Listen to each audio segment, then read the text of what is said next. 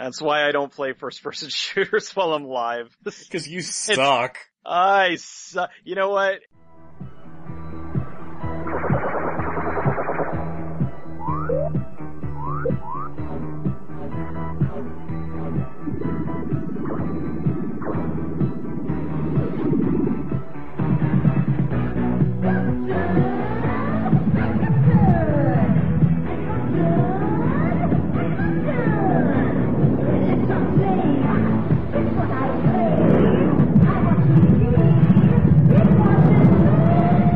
Radiodrome. Welcome to another episode of Radiodrome. I am Josh Hadley. Peter will not be here this week. He has yet another personal day, which is acceptable. He promises he will be here next week, though. Promises he will be back. Because if not, Cecil will be beating him amongst the head. Yeah, I'd like to try that. I think he'd snap you in half, man. I think his arms are bigger than my thighs. I'd like to see that comparison. No, actually I wouldn't. But if you do want to see things like that, you go to adamandeve.com. Use the promo code DROME, D-R-O-M-E, and you will get 50% off of a single item, 3 free DVDs, a free sex swing. Don't even ask how you don't crunch your nuts in that, but a free sex swing and free US shipping. Use the promo code DROME at adamandeve.com. And also, if you like riff tracks, if you choose to buy a track that is riffed, you go to 1201beyond.com/rifftracks. And it helps us out a little bit because we are a Riff Tracks affiliate. Now, all that said, remember a few weeks ago, maybe a month ago, Cecil, when we talked about how Netflix, Hulu and all that are accidentally killing the low-budget video market? There's an even sub-level to that. Are you familiar with Tempe Video? No. I'm sure in the 90s you rented a lot of Tempe titles without realizing what they were. Tempe Video puts out like The Dead Next Door, Robot Ninja, Galaxy of Dinosaurs, October Moon. They put out the Witch Trap movies, Horror Vision, Hell Asylum, Mummy's Kiss, stuff like that. I'm sure you've rented Tempe Videos without even realizing it. I've rented quite a few of those, yes. Well, Tempe, and I interviewed J.R. Bookwalter, the owner of Tempe, who you'll hear later in this episode, kind of thinks that they're even a level below Troma and whatnot. And in this market, it's almost impossible for a company like this to stay afloat. Do you think that in the streaming market, with the way Netflix is inadvertently hurting the low-budget market, can a company like Tempe even survive, or is it just treading water at this point? It's tough to say because a lot of the lower budget companies that they maybe if they want to get their stuff on Netflix, they're not going to be paid very much for it. Netflix and Amazon, Hulu and all them, on top of creating their own content, are now just kind of acquiring the rights to certain things. And most people, they only want the latest and greatest. And that was one of the things that bugged me way back in the day, which is why I started doing the Netflix recommendations, because you had people that were like, I have Netflix Instant, there's nothing to watch. And I'm like, are you kidding me? There's like all these like really great, like smaller films. Okay, no, it's not, Captain America or whatever, although now I'm pretty sure I think all the Disney movies are up there. It's not all these huge budgeted movies, but there's a lot of really good movies that you may not have seen. And there was a lot of movies that I watched on Netflix simply because like it was kind of scaled down. It wasn't all the mainstream stuff. And so a lot of times I was searching, I was like, yeah, this looks kind of cool. I'd watch it and I'd end up enjoying it and then I would recommend it. That is kind of going away simply because of the mainstream's perception of what is good and what is not good. There's always that turn your nose up at something that doesn't cost a lot of money. But then you have something come along that doesn't cost a lot of money, maybe somehow ends up getting traction and becomes like a hit. And then it's okay. Then it's like, oh, this movie only cost, less than $1 million to make and it's so worthwhile. And then other times it's like, hey, this is a really good movie. It's kind of a low budget film. And it's like, I'm not watching that crap. J.R. Bookwalter will talk about this in a little more detail, but Netflix kind of turned their back on these kinds of films because Netflix, when they were still an up-and-comer, battling with Blockbuster and all that, and, nobody thought this whole streaming thing would take off, Netflix bought all the Tempe stuff. And they were on board. And then it was once the studios all saw, you know what, there's actually some traction here and we should get in on this. Cause the studios, just like, when VHS came about, it was all independent stuff. The studios didn't want to get involved. You had Charles Band, Wizard and Mita and all that, and you had all these low budget labels. And Netflix they built their back on companies like Tempe and Full Moon. And then as soon as Disney and Paramount and 20th Century Fox were offering their movies, they were like, yeah, I don't think there's a place for Tempe movies anymore. That's kind of a betrayal, isn't it? Without companies like Tempe and Full Moon and Troma, Netflix would never have gained the traction that they have now to go, we're too good for you now. I don't agree with this statement, but I'm going to say it because it's true. It's business. You're not wrong, but it's kind of a shitty business. It is, but business is shitty. Yes, they, stepped on them and they used them to get to where they are now. Now they don't need them anymore, so they've discarded them like old garbage. It's not right. I think it sucks. I think there's no loyalty, but it's business. I don't like it. I really am irritated when I hear stories about that because it wouldn't cost them that much to kind of keep something like that afloat. But because they're always looking at the bottom line, they're always trying to do something to make things profitable. And then they do look at how many people flipped out when they raised prices $1. But so in order to keep the costs of something down, they're like, all right, well, we're going to have to cut our losses as far as smaller movies that not as many people are watching. We have to look at all the big stuff that people tune in for that we're paying, hundreds of millions of dollars for. We don't want to have to look at all this. So if we dump some of that other stuff, then we can make up for that dollar extra that people didn't want to pay. I think there's an even bigger disloyalty there. They're still willing to stock all the Asylum crap. Good luck getting, October Moon in there. Good luck getting Witch House 3 in there. But they'll take all the Asylum crap. All right. Asylum in today's market has the name behind it. So it's possible either one of two scenarios. Either one, they have a really good deal in place with them. They might be coming bundled with something else. Or two, because the Asylum is so well known for putting out garbage that is watchable garbage, that people are actually watching it. So maybe they're looking at it from a perspective of people are tuning in to watch Sharknado and whatever awful movie they have put out. So I think that's maybe both of them are playing into this so much. We don't really, we're speculating here as to why it's there.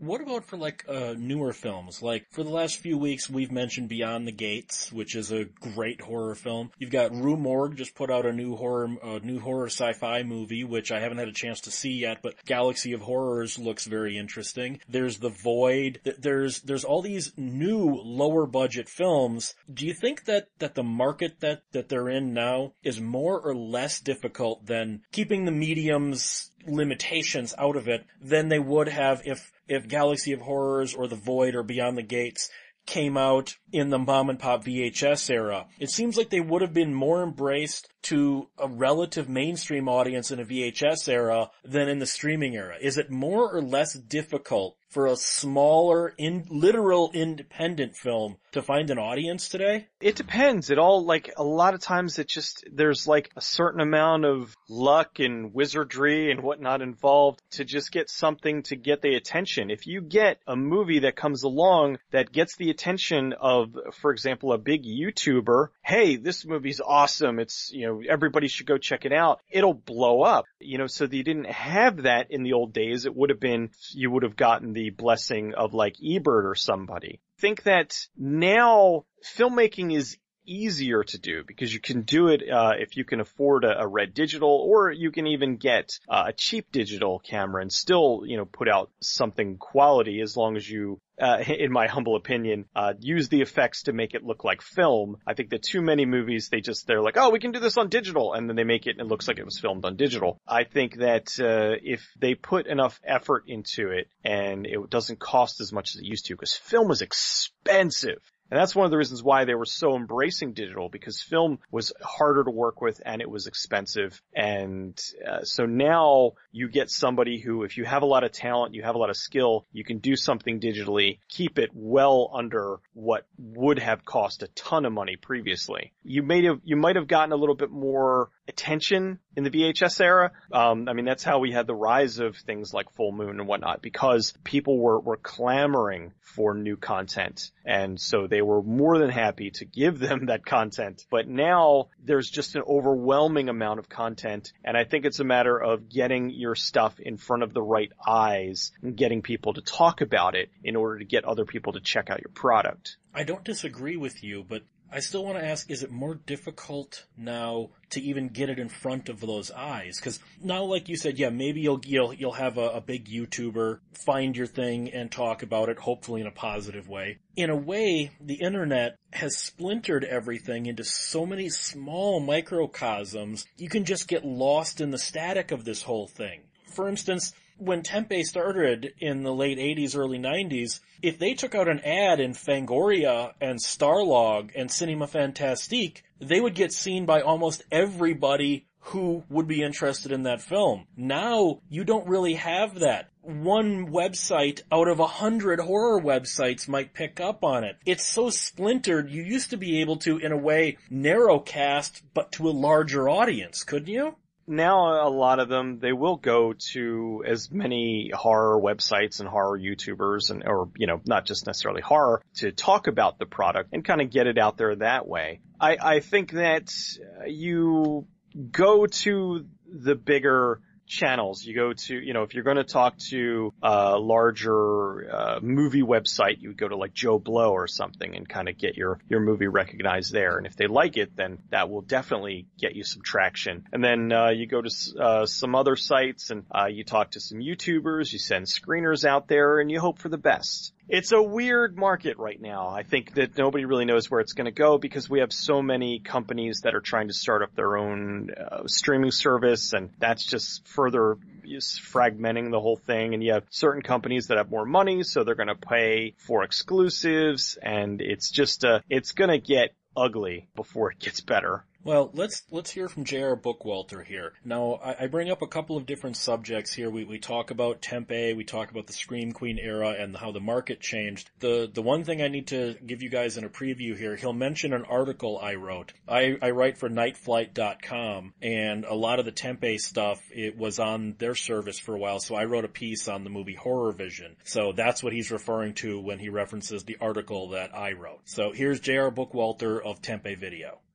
How has the home video market changed? Tempe was a big player, at least to me and, you know, the people I was with in the VHS era. Did you see a change from VHS to DVD and then from DVD to streaming? You know, honestly, not really. From my perspective, it's sort of always been skirting along the bottom of the trash barrel. I mean, I've had moments of success where, you know, we got some titles into Best Buy and things like that, but they were always like very shallow victories because it always wound up, you know, then they would order too many and we'd have all these ridiculous returns and things like that. I mean, it's just over the years, it's just the one constant from the VH era to now is it's just a freaking struggle all the time. It's like a day-to-day struggle, and you get, you know, it's almost like one step forward, one step back, like a constant over the years. Now, I mean, it's funny that you say that Tempe was a player because from my perspective, that's not the case at all. You know, whole pockets of the country and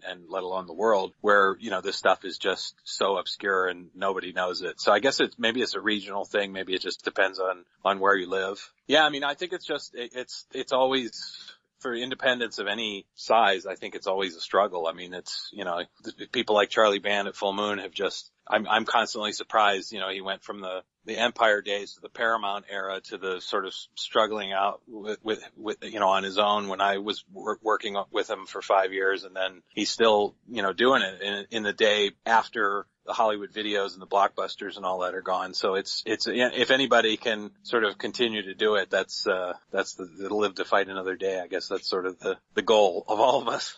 Is it different now? You mentioned like getting into the Blockbusters and the Best Buys and stuff. Is it any different getting into Netflix and Hulu and things like that? Or is it just the medium has changed? Well, it's funny you mentioned Netflix because I had was fortunate enough to get into Netflix while they were still back in the DVD heyday, and they treated us very well. They bought every title, even if it was just like 60 units or whatever. And some titles they bought, we had titles that they would buy thousands of discs, and some they would just buy the minimum. And when they first launched their streaming thing, we were right there at the ground level. I mean, they spent the money we took all the Digibeta masters there, and they made their own copies of it at their expense and poured all this money and effort into it, which was really amazing for a label, of my size comparative to everything else. But they were desperate for product, and the studios at that time had completely just turned their back. They didn't want anything to do with Netflix streaming. That was the opposite of what they wanted. They just wanted that DVD revenue to continue. And we made some pretty good money in the beginning because they were literally when they first launched that streaming, they were doing it we would get paid by the minute. Like however many minutes somebody watched, we would get paid. Well, what happened after maybe 6 months of that is they started looking at the numbers going, holy mackerel, these people are actually watching this stuff and we can't afford this. So then they came back to us and made a license deal where they just said, they paid us a flat amount of money for a certain amount of time or whatever. And then what happened is they made a deal with Starz for all this Hollywood stuff. And at that point, it was sort of the writing was on the wall, and within I think probably 6 months, maybe not even 6 months, they basically had just, kicked us out the door. They didn't want the independent stuff anymore at all. So that's kind of where it is now. It's sort of like back to where, at one time, there was a period of time where you could dial up any of the Tempe movies, and they had them all in their streaming catalog. And now they don't have any of them, just because we've never gone back and made another deal with them, because they're so, into their own stuff and making their own content. And how are you going to compete with, like, Daredevil and all these shows that they're making for their own company? It's impossible to compete with that. Is a Tempe streaming service something that's doable, or is that outside of where you're thinking right now? People have asked me about it over the years. I mean, the thing is, you wind up like, I love the Roku, but the one downside of it is you just wind up with so many freaking channels where it's just like everything has its own channel, and it's just so easy to get lost in all that noise. To me, it's still like if you're not on iTunes or Amazon or maybe Vudu and there's maybe a handful of these services that sort of to me, it almost doesn't count. Going back to Charlie Band again, I know he's got his own Full Moon streaming service that he's very successful with, and I think that's sort of the backbone of that company now, that has sort of replaced the old business model of selling, to the video stores. And I'm not sure if he does. I'm sure he does probably some Netflix and stuff still too. But to me, it just didn't seem. I don't know. It doesn't seem worth it. I don't have as much active new release content as I used to have, so I'm not sure that anybody would want a Tempe streaming channel of all this stuff. That said,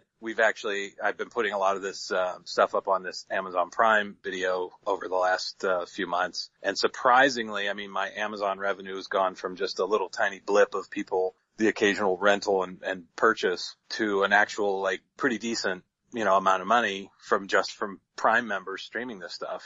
And it's been sort of consistent the last 6 months. It's like it's sort of steadily jumped up, and then it just sort of hit a plateau, and it's sort of staying there. I don't know who's watching the stuff, but God bless them. Somebody is. Do you have certain titles that are more popular than others? Like, I saw recently Robot Ninja was coming out, even though it's only on a DVD-R. Most of us who've seen that movie have the old VHS, and that's it. I mean, do you have certain titles that are more popular than others, or is it kind of an even keel? Well, I mean, I think the earlier stuff I did, the Dead Next Door, Robot Ninja, Ozone, those titles seem to just have a life of their own for the most part.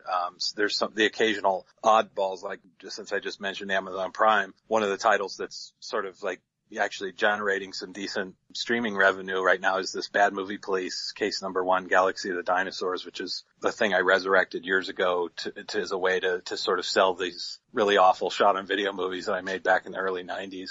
For whatever reason, I don't know if it's the cover art or just the absurdity of it or what, so people are actually watching that one. I don't know. Go figure. But the mainstay is the ones that people are most familiar with, I think, are always the ones that sort of carry the rest of the catalog, as it were. Well, because when I was talking to Bill Lustig, he said that it's strange how certain genres, with Blue Underground, streaming, they'll do a whole lot more westerns, but horror movies do a lot more in DVD. Do you see that kind of shift within certain types of Tempe movies? are better at streaming, certain types are better with physical sales? I wouldn't break it down that specifically. I mean, I probably don't venture into as many genres as like Blue Underground does, certainly. I mean, I have comedy title or a drama like Eddie Presley or things like that. But I mean, it seems to be pretty consistent. Most of the, a title like The Dead Next Door, which has been around from, that was the first one that I did. We did the Blu-ray release, a year and a half ago or whatever on the Ultimate Edition, and now it's streaming on Amazon Prime, and it just seems pretty consistent. You know what I mean? It's like no matter how it gets released or when, that title seems to have interest. Robot Ninja is one that I'm in the midst of restoring for an eventual Blu-ray release, and that one's kind of an oddity because aside from the little manufactured on demand DVD that I did as part of that Indiegogo campaign for Dead Next Door, I mean, it's never technically been released on DVD in the United States. It's actually had, I think, 2 DVD releases in Germany, 2 or 3 maybe, for whatever reasons. But yeah, so it's sort of been, it's trapped in time. It's an era it's a nugget from the VHS era. It'll be interesting to see how it's received once it carries over into the Blu-ray era, with the new 2K restoration and all that kind of thing. Tempe used to get into, as you put it, the low end of things, but I would call it the high end low end, because there was the low end stuff, and then I would put Tempe right up there with the Full Moons and the Tromas. Is that accurate? Well, I'm not sure everybody would agree with that. Now, it's weird because I've never fancied myself necessarily as a Troma fan per se. I love The Toxic Avenger, and there's a handful of their movies that I like, but I always considered, for example, Full Moon to be a little bit like classier version of what Troma does. I don't know where I fit in that grand scheme of thing. I mean, I would consider Tempe to be lower tier than that, just for the simple, even if you're just going off of budgets, the Troma guys and Charlie Band, I mean, they've actually had movies, theatrically distributed. They've shot, they've got a lot of 35 millimeter movies that have gone through the sort of ropes of distribution, where I kind of got into it in the home video stage, taking advantage of whatever the technology was at the time, whether it was shooting Super 8 for Dead Next Door or 16 millimeter for Robot Ninja, and then eventually doing the, stuff on the digital before it was popular, when everybody was like, what are you doing? You're insane. Why are you shooting on video?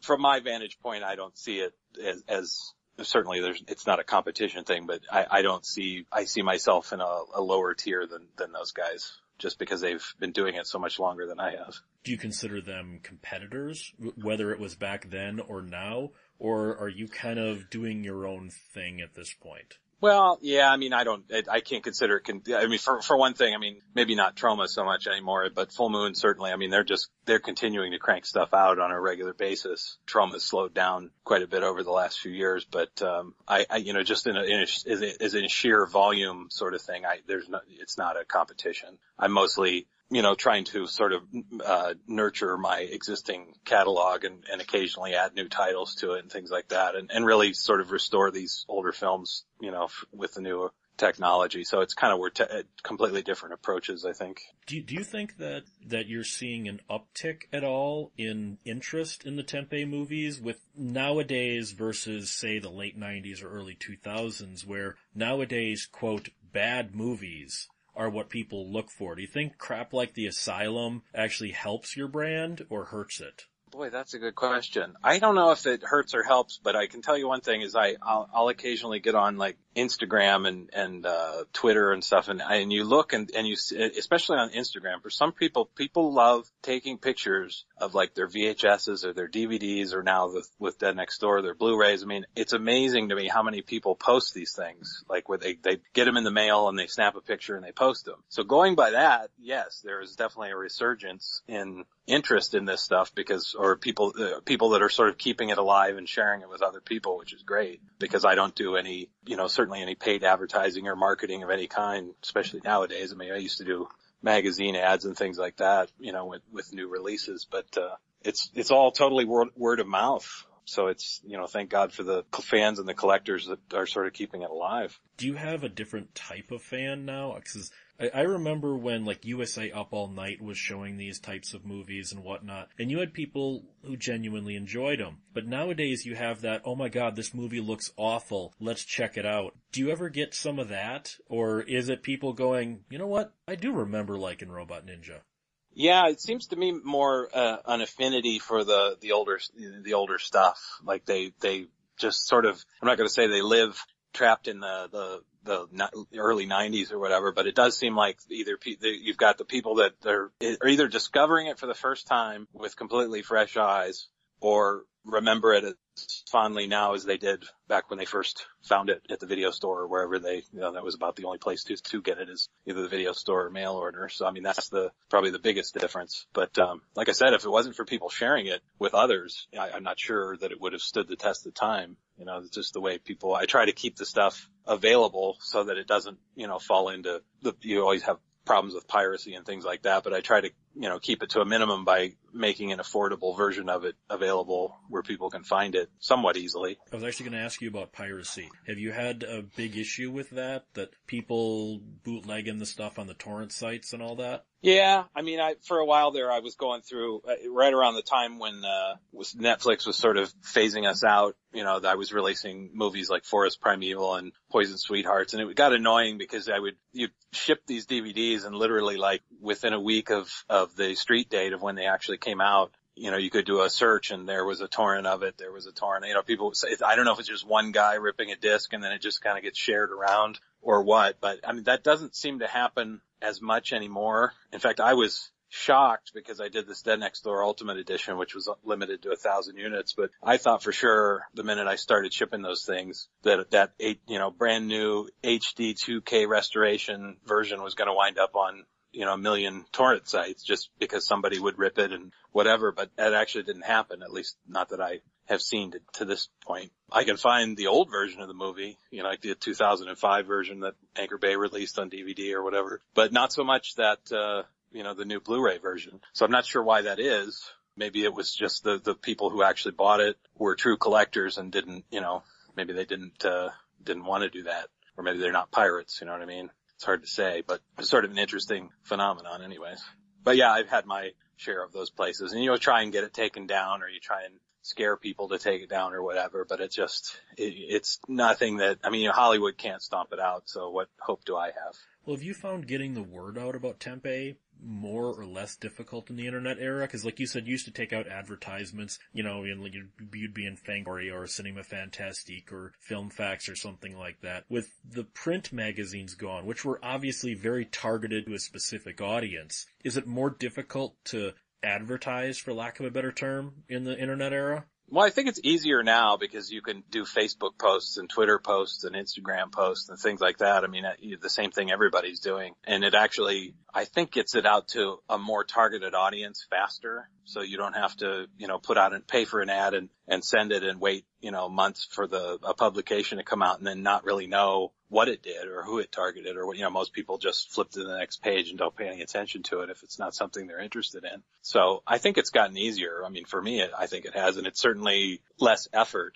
to do than it used to be. You used to have to actually sit down and design an ad and all that kind of stuff. I mean, I guess you kind of still have to do that, but it's more immediate. The effect is more immediate. I know when I launched that Indiegogo campaign for the Dead Next Door Ultimate Edition, I was shocked at how quickly it spread. You know what I mean? From the time you announce it, because I had no idea what to expect, having never done it before. But once the word got around, people just, kept coming and sharing it with others, and it was amazing to watch it. So I think people have it better now than we did at that time. It's just the biggest challenge is always like with a new release title that nobody knows about, the much trickier sell. There's certain titles. I go back to the Next Door again. I mean, that one, for whatever reason, somebody shared a VHS copy with their friend and it just sort of spread from there. So by the time it came out, there was sort of a buzz about it. I mean, of course, Fangoria did a 4-page article early on back when that actually, really meant something. And that really helped a lot too. But everything I've done after that has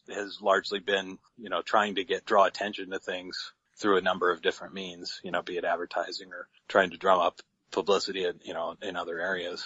So I don't know. I've had a handful of titles where it all came together very easily, and then you've got everything else, which is just a struggle, to sort of raise the consciousness of people to find the thing in the first place. Is there a weird irony that you wrote a movie, Horror Vision, which was all about kind of the danger of the internet, and now it's fully embraced? Is there a weird irony in that? It's funny because I need to go back and watch that movie again because it's been so many years that when you wrote that article on it, I was reading it again. I was like, gosh, I forgot about that. And it's sort of like, I still haven't sort of sat down and watched it again, but I guess it is kind of because if you look at the internet at the time, in 2000 when we made that movie, it was very different than it is now. I mean, first of all, there was no Facebook, there was no Twitter, there was no Instagram, and there were no smartphones or any of that kind of stuff. So we were really taking a stab in the dark to try and, guess what the near future of the internet was going to be. And we didn't always get it right, but in fact, we probably got it more wrong than right. But the one thing that Scott Phillips, who wrote that script, did get right was the sort of aspect of, that any loner can sort of sit on the internet and write his manifesto. And that's that part of that sort of scary part of it, I think still exists now more than ever. I mean, you probably heard about this guy in Cleveland that just shot this guy on Facebook Steve Live. Stevens. Was a week or two ago. Yeah. And it's just crazy. I mean, it's like, what would possess somebody to do that? But that to me was sort of ripped right out of, that could have been in HorrorVision easily if there had been a Facebook at the time. So then let me ask you about that with HorrorVision. With HorrorVision being in 2000 with the relative birth of the internet just a few years earlier, did you kind of see what was coming, or was it sort of, let's just make a horror movie and we'll use this internet thing as a gimmick? Well, I mean, I think Scott, who wrote the script, I mean, he was very paranoid about the internet, where Danny Draven and I totally embraced it. We were just like, this is the greatest thing ever. So you had a weird sort of like, Danny got involved a little bit later because it was Scott and I writing the script, but I don't know. I think we were more, I was looking more at the potential of where it could go. And like I said, we didn't always hit the mark on that. We sort of had to fill in our own blanks. And obviously at the time we made the movie, the technology wasn't quite, there yet. But I don't know. It's hard for me to, I remember so little of that movie now. It's hard for me to answer that question. All right, then let's talk a little bit about the Scream Queens. You work, a lot with Linnea and Brink and stuff like that. Do you think that there aren't any modern Scream Queens, at least the way we defined them in the 80s and 90s? Do you think that's hurt the direct-to-video market at all? Because I remember back in say 1992, just seeing Linnea Quigley or Brink Steven or Michelle Bauer's name on a box was enough to get a rental, at least. We don't really have that anymore, do we?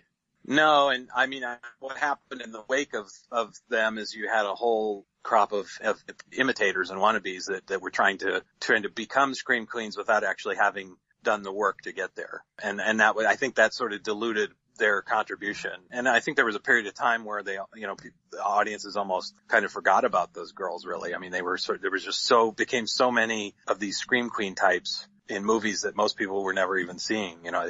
They would see publicity about it, but not actually, they wouldn't actually crop up in any movies. But I think it's come around, I mean, it's the original trio are still revered all these years later. I don't know what it would take to have modern equivalents of them. It's hard to say because the world is so different from the world that they started in. I mean, you had, using Brink Stevens, who's one of my good friends. I mean, when she started out, she was literally doing like little cameo bit parts. Like you can see her very briefly in the shower scene at the beginning of The Naked Gun as the camera is moving and the main title's moving through there. A lot of people don't even remember that she was in that, but that's the kind of stuff they were doing.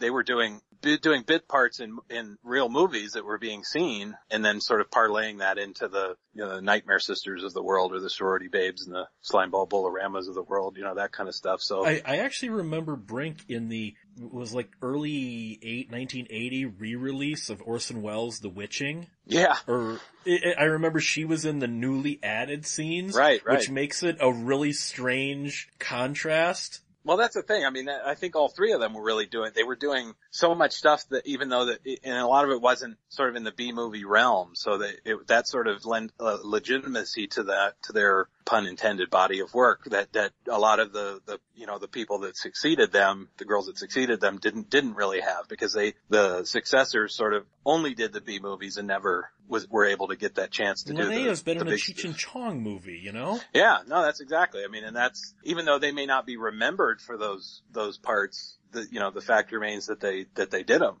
Brink Stevens is in Spinal Tap, for God's sakes. I actually think Brink's best role, I don't know if she would think this, is in Ted Newsom's Naked Monster. She's actually quite hilarious in that movie. She probably would agree to that. That would probably be in the upper ranks of it, I would think. I'm not trying to insult her at all, but she's a better comedian than she was a victim. Oh, well, I think when she was doing comedy, she was more dead on than when she was trying to, just get killed by somebody in like Slumber Party Massacre. Sure. And I think she has the chops for that, you know what I mean? She is able to get the timing down and all that kind of stuff. But I guess most people remember her more for the horror movies. Which, is fair because that was the Scream Queen era. Right. And Tempe seemed to embrace that. I mean, you guys had Brink Stevens as your spokesperson for a while. When that era ended, did you see a shift at all? I mean, even though there wasn't a definite end to that era, when it kind of petered out, did you see a shift at all?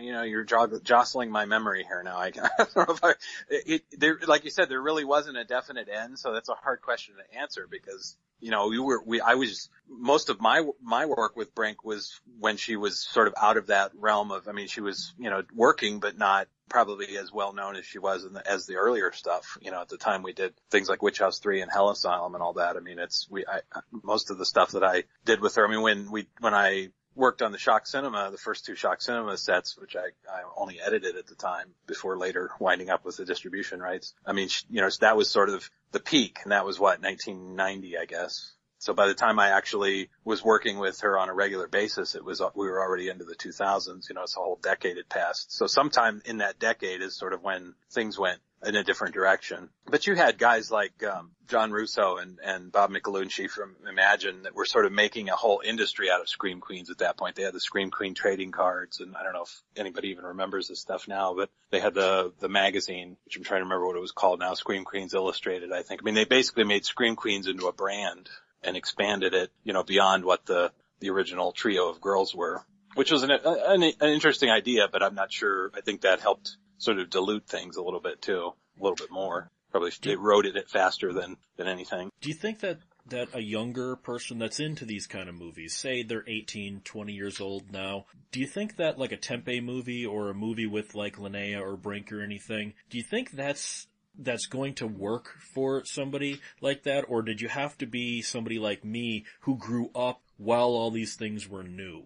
Well, the biggest problem now is just there's so much content out there that it's hard for anybody to find anything. I mean, we live in a day and age, like I have an 8-year-old son, and him and all of his friends, they love YouTube. They could just sit on it all day and just bounce from video to video to video. So most of the younger generation, I think now, are discovering things in a completely different way. They don't go, even though there might be, we have family video chains still around my area, that there's a number of them within a, stone's throw of my house. But the thing is, I don't go there, and I'm guilty of this too, because I don't take my kids there. He's been a couple of times in the past, but, they don't have the same discovery of things the way that we did back in the day, which is unfortunate. But everything now is streaming and YouTube and all that kind of stuff, which is convenient, but it's just, I don't think it would really take somebody, I hate to use the word remarkable, but it would almost take somebody that just, you wonder if somebody, even like a Marilyn Monroe, would somebody like a Marilyn Monroe even be discovered now, in this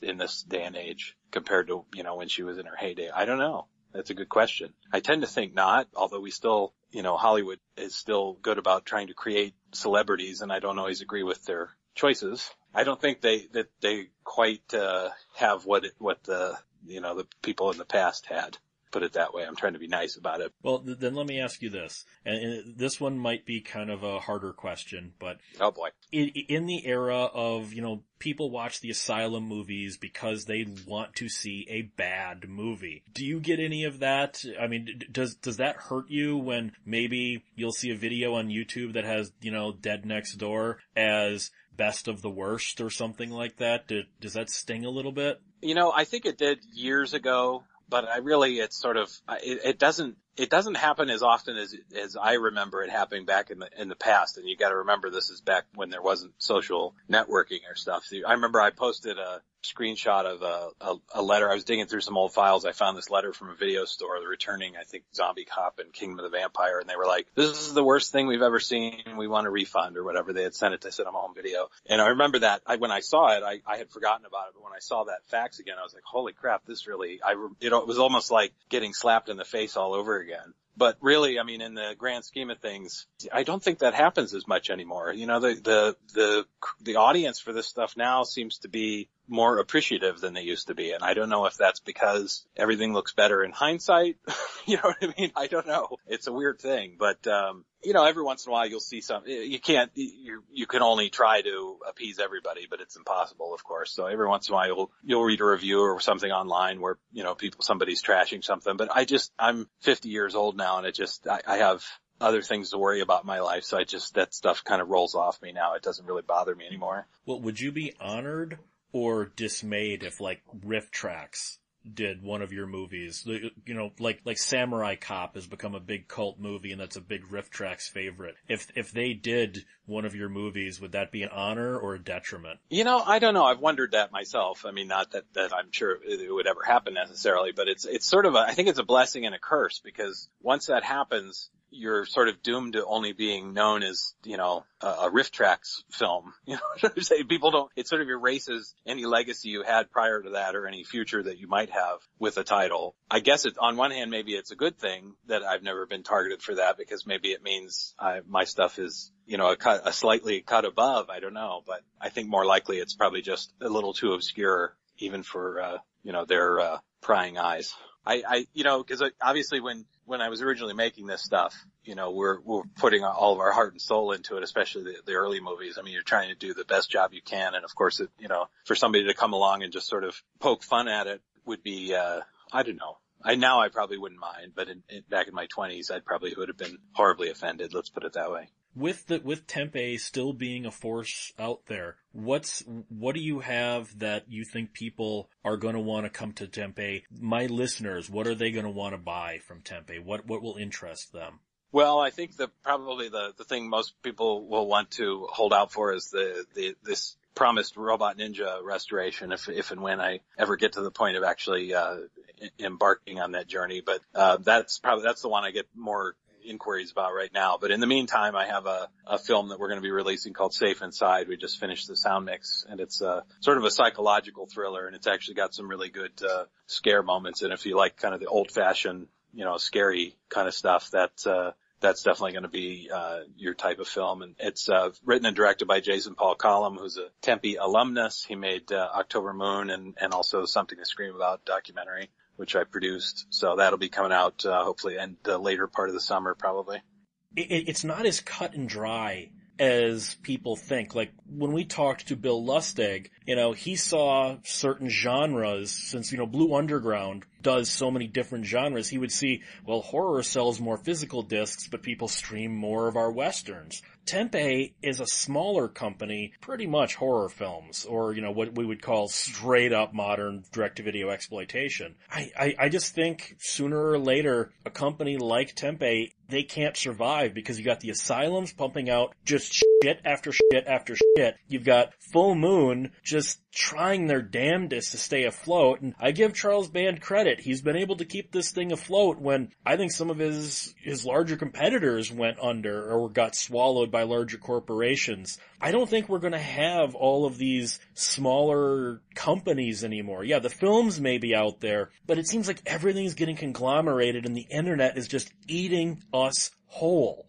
It's such an odd mix, because there are pros and cons, like major pros and major cons. The major pros is that you can watch almost any movie, so, you know, to a certain degree. I'm generalizing, but there's a movie that you're looking for, there's a pretty good chance that you're going to find it in some capacity on the internet. Either you're going to find it on Netflix, YouTube, Hulu, Amazon, video on demand. Kick-ass torrents. Kick-ass torrents. You're going to find it. So there is whatever you want to watch is literally at your fingertips. So there's a beauty in that. There's a beauty in being able to, oh man, I really want to see this movie. Oh look, here it is. I can sit down and watch a pristine, beautiful, you know, copy of it. If that's what's available. So there's that. I mean, that is just such a perk. Downside is that yes, this is killing a lot of the smaller independent companies, and some of them have figured out methods to keep afloat and to keep things moving forward. Like you said, I'm really glad that Charles Band and Full Moon are still forging ahead. They're still really doing well, and they're doing smart too. By them putting out HD upgrades of all their old Full Moon movies, major kudos, because I am getting each and every one of them. Even ones that I wasn't, I like all of them to a certain degree, but ones I like lesser than other ones, but just getting them to see finally being in full screen. You can finally let your love for arcade out? Yes, I can finally let my love for arcade and Seed People out.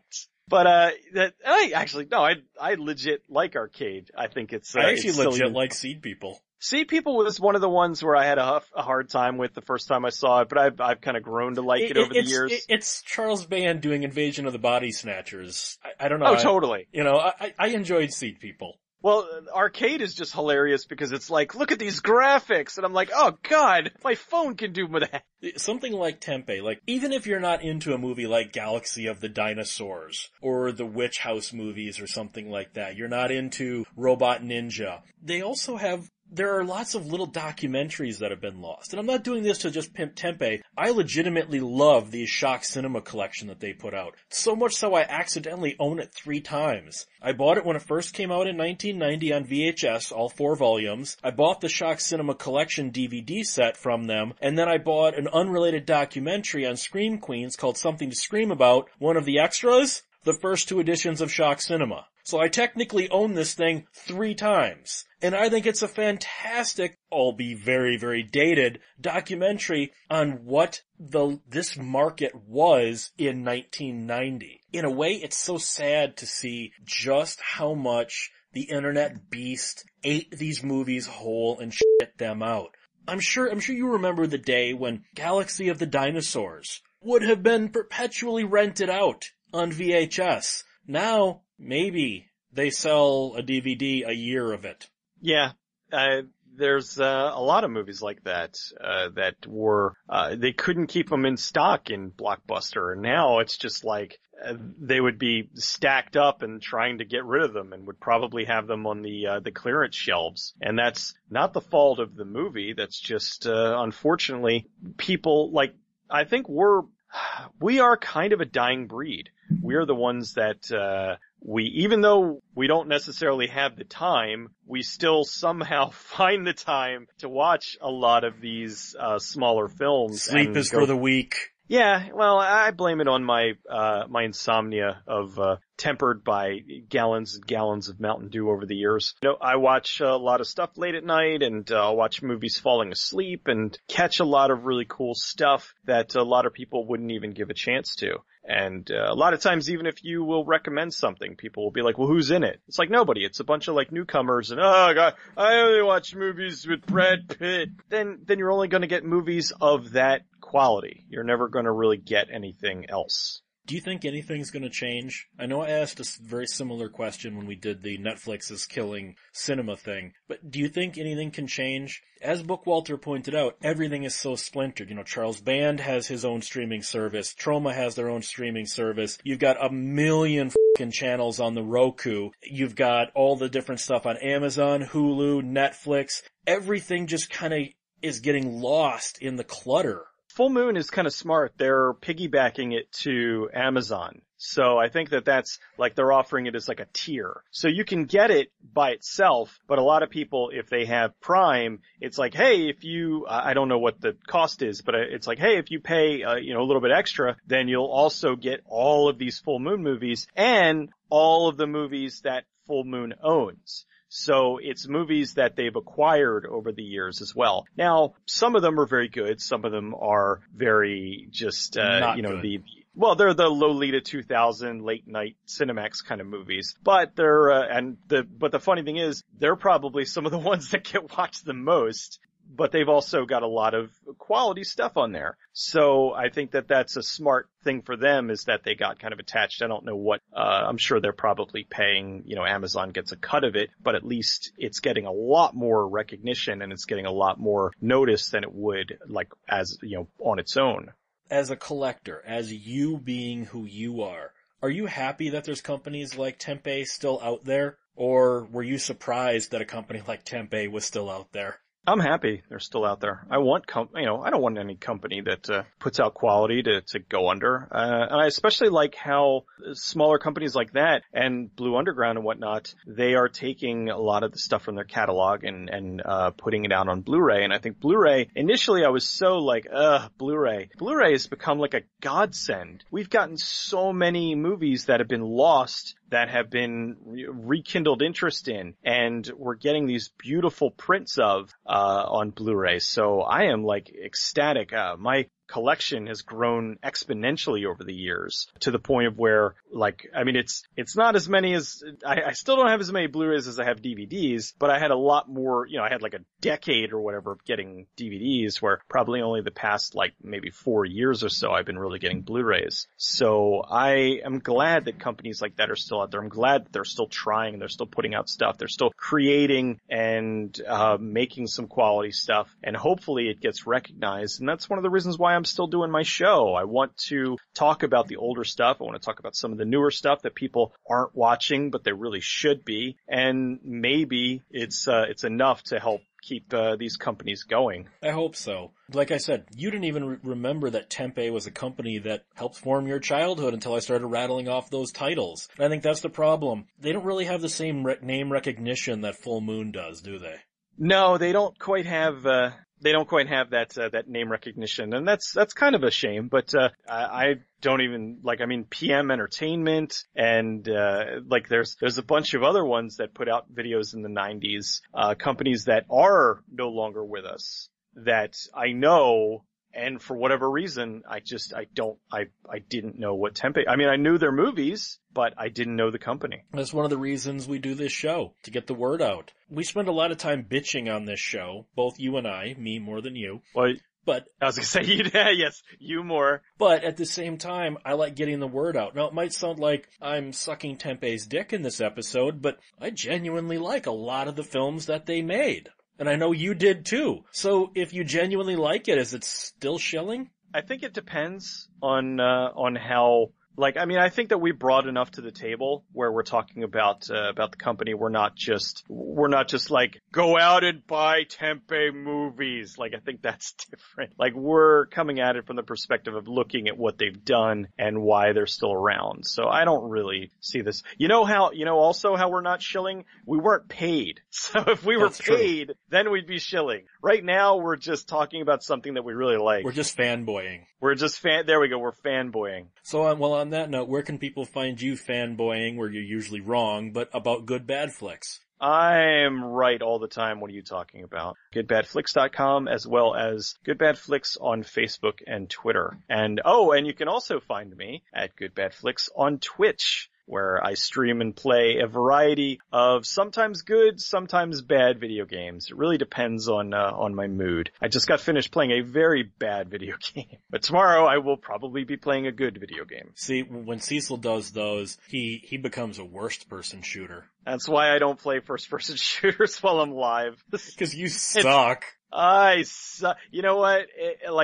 I am a pro at Unreal, and everything else, I'm just the worst. Well, you can find me at 1201beyond.com. You can contact this show at 1201beyond@gmail.com. Check out Tempe's website. Maybe buy Robot Ninja. I loved that movie growing up. I haven't seen it in 20 years, but I need to pick up the DVD at some point. I know, as JR said, they're working on the Blu-ray for it. Try to keep one foot in the gutter, one fist in the gold. Have a good night.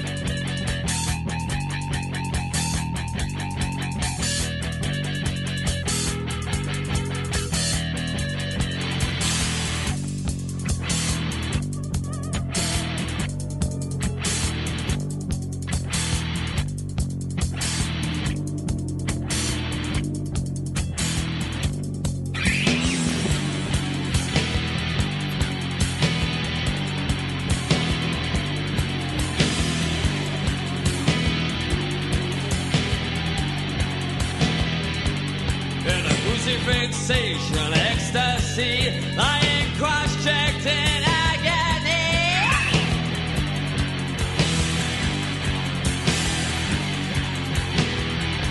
Stigmata bleed continuously, posting heads and feet and weep for me.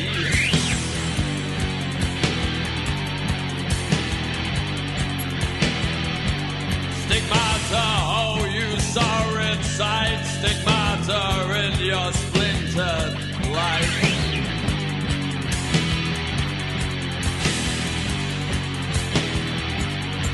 Look to your crimson orifice in holy remembrance in scarlet bliss.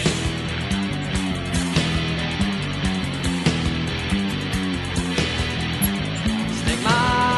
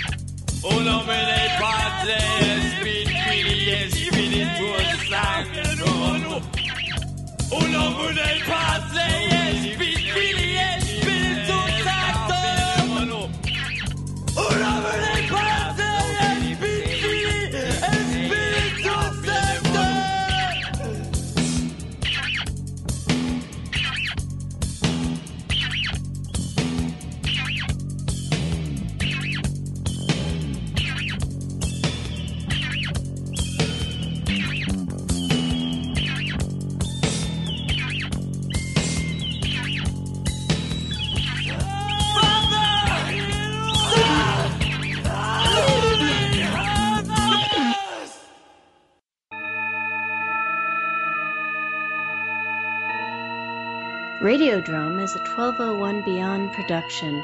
Find it and other great content at 1201beyond.com.